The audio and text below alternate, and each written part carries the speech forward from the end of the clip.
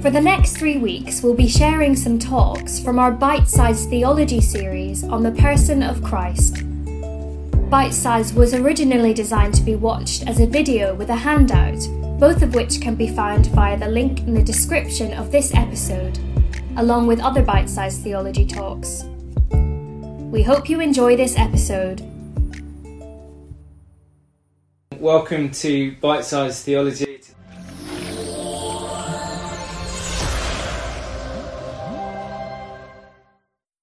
Today we're thinking about the hypostatic union. Maybe that's a brand new term for you. Perhaps you've heard it from Shailin, I don't know. By the end of this session, hopefully it will be familiar to you. I'll put a definition there at the top. It's the union of Christ's human and divine natures into one being. Hopefully it all will become clear as we look at it today. If you've been with us these last couple of weeks, we've been thinking about Christology, the person of Jesus. We've thought about Jesus' humanity, and we've thought about Jesus' divinity. And we've looked at a whole range of texts, Bible texts, which show very clearly both of these truths and also why they're so important for us and our salvation. The question we're thinking about today, and it's on the sheets there, is how can Christ be both truly human and truly God? How can they both be true? Elsewhere in the Bible we know, for example, God is spirit, and yet humans are material. God is all-powerful, humans are weak. God is present everywhere, humans are limited in time and space, and so on. How is it that Jesus could be both of these things at the same time? How could he be truly man and God? That's our question. And a good understanding of how to answer this question came gradually in the church, and it didn't reach its final form really until 451 AD at the Council of Chalcedon. We're going to get onto that. And along the course of the conversation, various wrong views were considered and then rejected. And we're going to spend some time now looking at three errors, three wrong views which the church rejected, which actually will be a help to us in clarifying what the truth really is. And the first wrong answer to the question I've put on the sheets is that Jesus has a human body and a divine mind. This is the view of Apollinarianism. Apollinaris was a bishop of Laodicea in the 4th century. He taught that the one person of Christ had a human body like you and me, but where you or I would have a human mind or will or spirit, Christ had a divine mind instead of a human one. Think of it a little bit like a mind transplant. Out comes the human one, in slots the divine one. I think of it a little bit like if you've seen Harry Potter and the Chamber of Secrets, Hermione Granger ends up in a cat's body for 1 hour. She takes some polyjuice potion. So it's Hermione's mind, but she's stuck in a cat's body. And the Apollinarians believe that Jesus had a divine mind, but it was stuck in a human body. But the trouble is that according to this model, just as Hermione hadn't truly become a cat, she just had the outer form of a cat, so in this model Christ doesn't really become human. He doesn't have a human mind or a human will. He just takes the outer form of humanity. And as we've seen, if you've been with us these last couple of weeks, that is a real problem, because Jesus needs to be truly and fully human in order to represent us and save us. Hebrews 2:17, Christ had to be made like his brothers in every respect, so that he might become a merciful high priest in the service of God to make propitiation for the sins of the people. So sometimes you might have heard the language that Jesus is God in skin. I don't think that's the most helpful way to speak of Jesus, because it can convey this idea that God was kind of just had the outer form of humanity in the person of Jesus. And this view, Apollinarianism, was condemned by the church, rejected, and finally rejected at the Council of Constantinople in 381. It was the wrong answer. Second suggestion, also wrong. Wrong answer number 2. Jesus had only one nature. This is called, it's a hard word for me to say, monophysitism or Eutychianism, which is easier to say. And it comes from mono, meaning one, and physis, meaning nature. So these are the one nature people.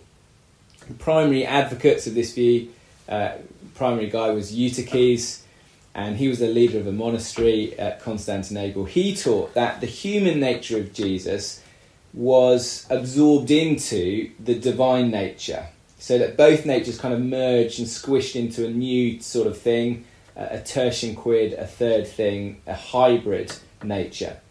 And the diagram I've put there is of a mouse-elephant hybrid. It's not really a mouse, it's not really an elephant, it's a melephant or an Eliaus. And that's the point here. It's neither human. With this view, Jesus neither had a truly human nor a truly divine nature. He had something else.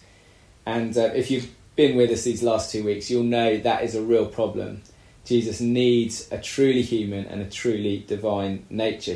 We can't just have him as a kind of in-between superhero hybrid type. So that was wrong answer 2. Third wrong answer, Jesus is a human and a divine person. And the picture I've put up there is of a pantomime horse. Nestorianism is the doctrine that there were two separate persons within Jesus. It's like two actors occupying the same horse costume. Or some people illustrate it as a flat share, two housemates in one flat. And actually the person Nestorius, he was a preacher in Antioch and a bishop.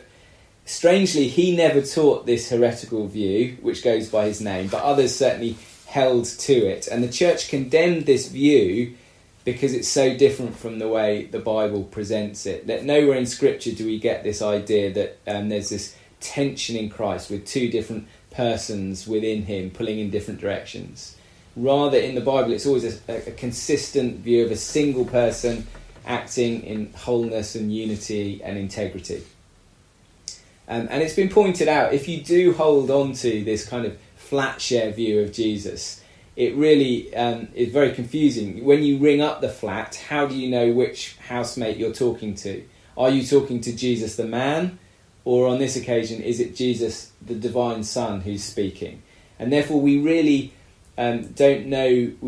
God is not revealed successfully in this view. We don't know when we're talking to the divine flatmate.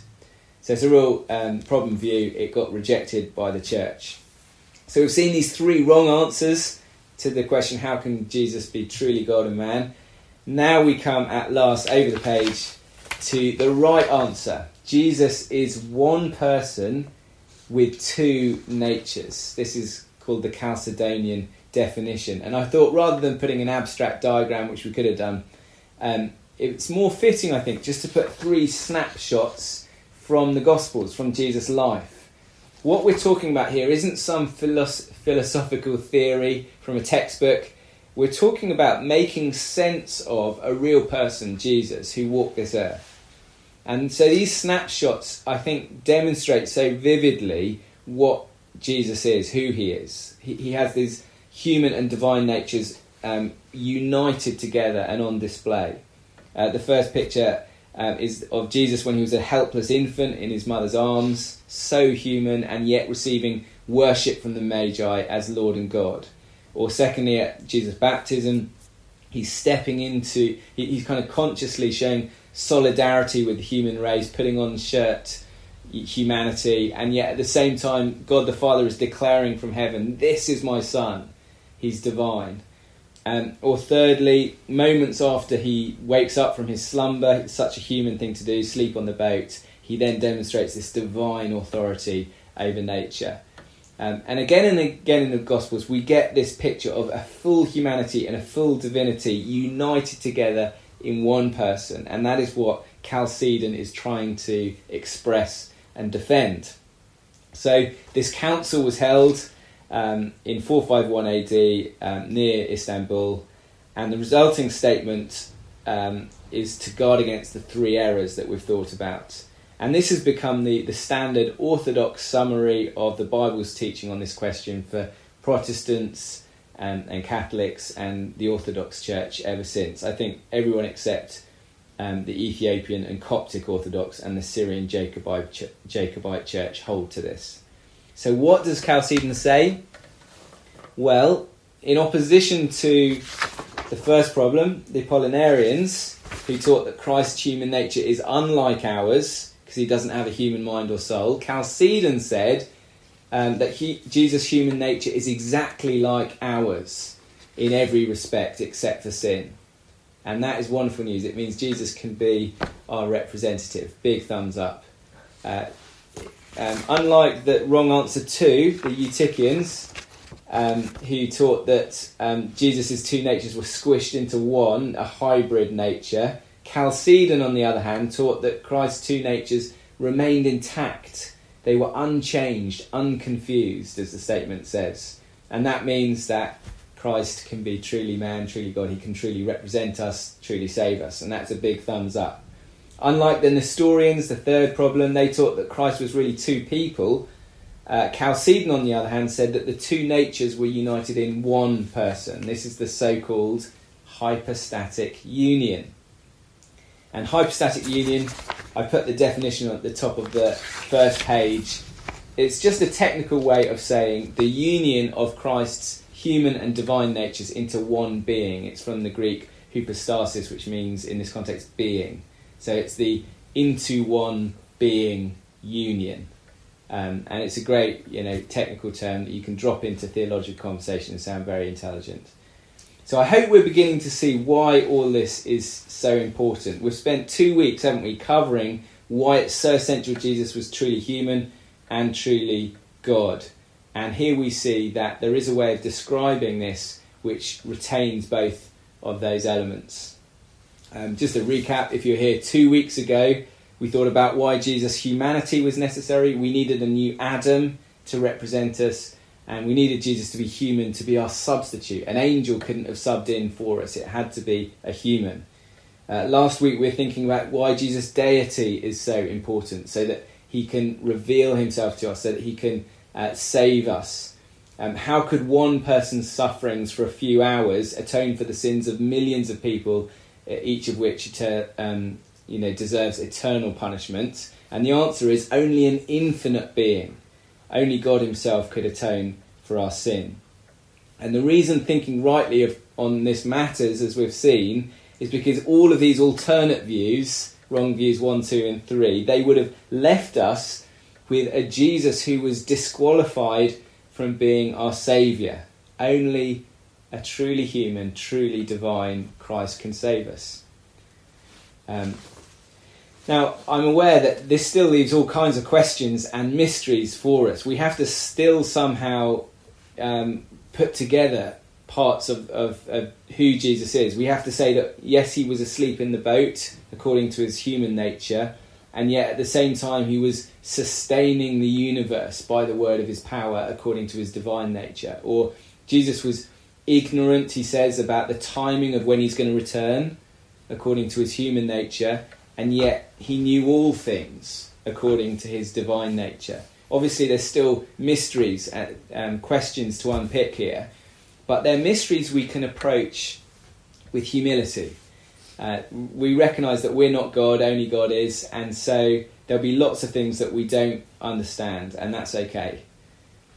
Before we finish that, I want us to address one final error in this area, but this time it's not an ancient error from the first few centuries of the church. This is a much more contemporary one, and I think one which we're more likely to come across today, although we may have not have come across the name of it. And that is then wrong answer number 4. Jesus emptied himself of certain divine attributes. This is a position known as the kenotic theory, and it comes from a particular reading of Philippians 2 verse 7, which I'm going to read. Christ Jesus, being in very nature God, did not consider equality with God something to be used to his own advantage. Rather, he made himself nothing by taking the very nature of a servant, being made in human likeness. And that phrase, he made himself nothing, is from the Greek word kenosis, and the phrase literally means Jesus emptied himself. And this language of emptying, it led to a theory in the 19th century called kenotic theory. And according to this theory, in the incarnation, Jesus was emptying himself of certain divine attributes. He kept some of them. He kept God's holiness or God's love, but he got rid of some of the others. He got rid of God's knowing everything and God's being all-powerful. Now, Spider-Man fans will know that when there's danger close, he gets a spider tingle. And I hope that we have something of a theological spider tingle right now. We're already thinking this doesn't feel quite right. And hopefully from our teaching so far, we're asking ourselves the question, hang on, if Jesus empties himself of his divine attributes, in what sense is he still God? And we would be right to ask that question. Kenotic theory really does undermine Jesus' full deity. Let's put it this way. If a duck loses, if a duck abandons its attributes of having a beak and webbed feet and wings and so on, in what sense is it still a duck? And the answer is, it's not. It's something else. And it's the same with God the Son. If he abandons his divine attributes, his divine authority and his divine knowledge and his divine omnipresence and so on, in what sense is he then still divine? Answer, he's not really. And there's another big problem behind this view. And that is the mistaken idea, which this view holds, that having divine attributes is somehow incompatible with taking human flesh. As if it's impossible to have a fully human nature and a fully divine nature at the same time. And one reason we know that must be mistaken logic is that the Bible teaches that Christ has taken flesh permanently. Think about it. Jesus said, didn't he, that he was going to return from heaven in the same way that he went to heaven, with the same resurrection body. Taking flesh wasn't just a phase for Jesus. Teenagers go through a phase, and Jesus had a 30-year phase of becoming human. No, Jesus took flesh forever. He's done it for good. And yet we discover in the Bible that the risen Christ, for example in Ephesians 4, ascended far above all the heavens that he might fill all things. He also promises that he will be with each one of us to the end of the age. In fact, the Bible says that in Christ right now, this is Colossians 2, all the fullness of the Godhead dwells bodily. The point is that having these divine attributes, for example, being present everywhere, these attributes cannot be incompatible with having a human body, because Christ currently has a human body and he currently enjoys all these divine attributes. So we know it can't be true. And the point of all this is just to say kenotic theory is wrong. And actually it's wonderful news that it is wrong. It means, for example, that when in the wilderness Jesus was tempted to make stones into bread, we looked at this 2 weeks ago, that was a real temptation for Jesus. Jesus had the divine power to do that. He hadn't emptied himself of his power. So in Philippians, it's not that Jesus emptied himself of divine attributes. The context makes clear that he's emptying himself of divine rights. His rights to be worshipped, his rights to be served, and so on. And of course that makes sense of the context in Philippians. That he's being held up as an example to the Christians, not because we're to imitate him in emptying ourselves of our attributes, whatever that would mean, but because we're to imitate him in emptying ourselves of our rights. We're to consider others as better than ourselves and look to others' interests and so on, like Jesus did.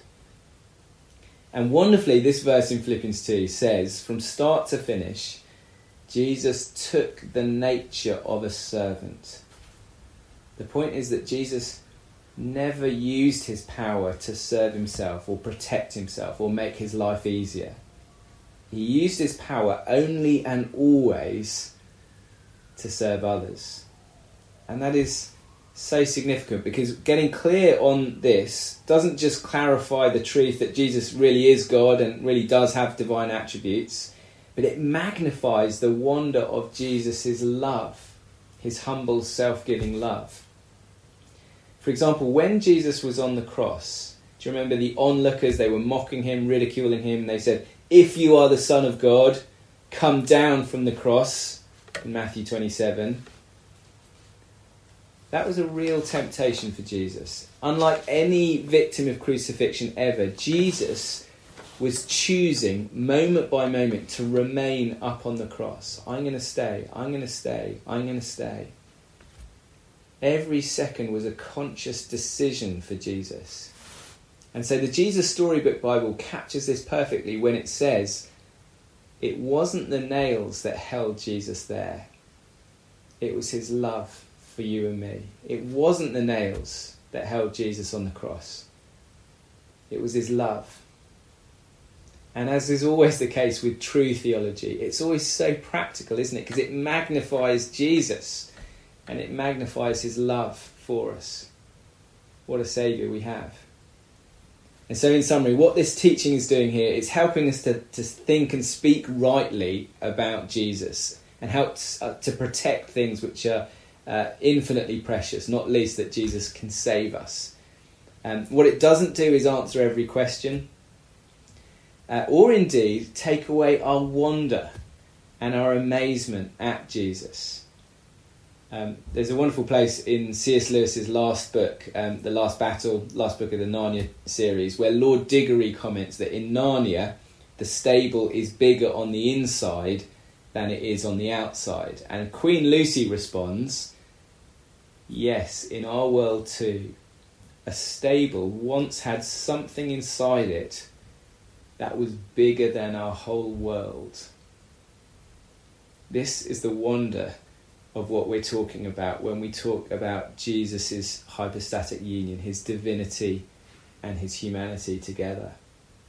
I wonder what you would say is the most incredible miracle in the whole Bible. I mean, we could argue that it's the resurrection of Jesus or the creation of the cosmos.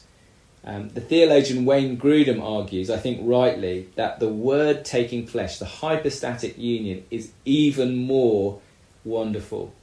And he says this, the fact that the infinite, omnipotent, eternal Son of God could become man and join himself to a human nature forever, so that infinite God could become one person with finite man, will remain for eternity the most profound miracle and the most profound mystery in all the universe.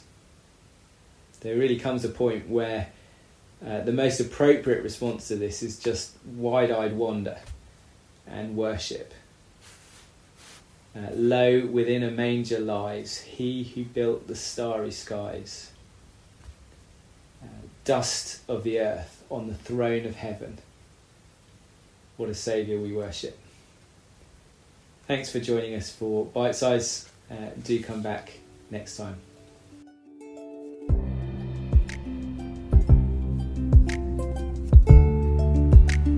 Thank you for listening to GracePod. For more information about Grace Church Greenwich, visit www.greenwich.church.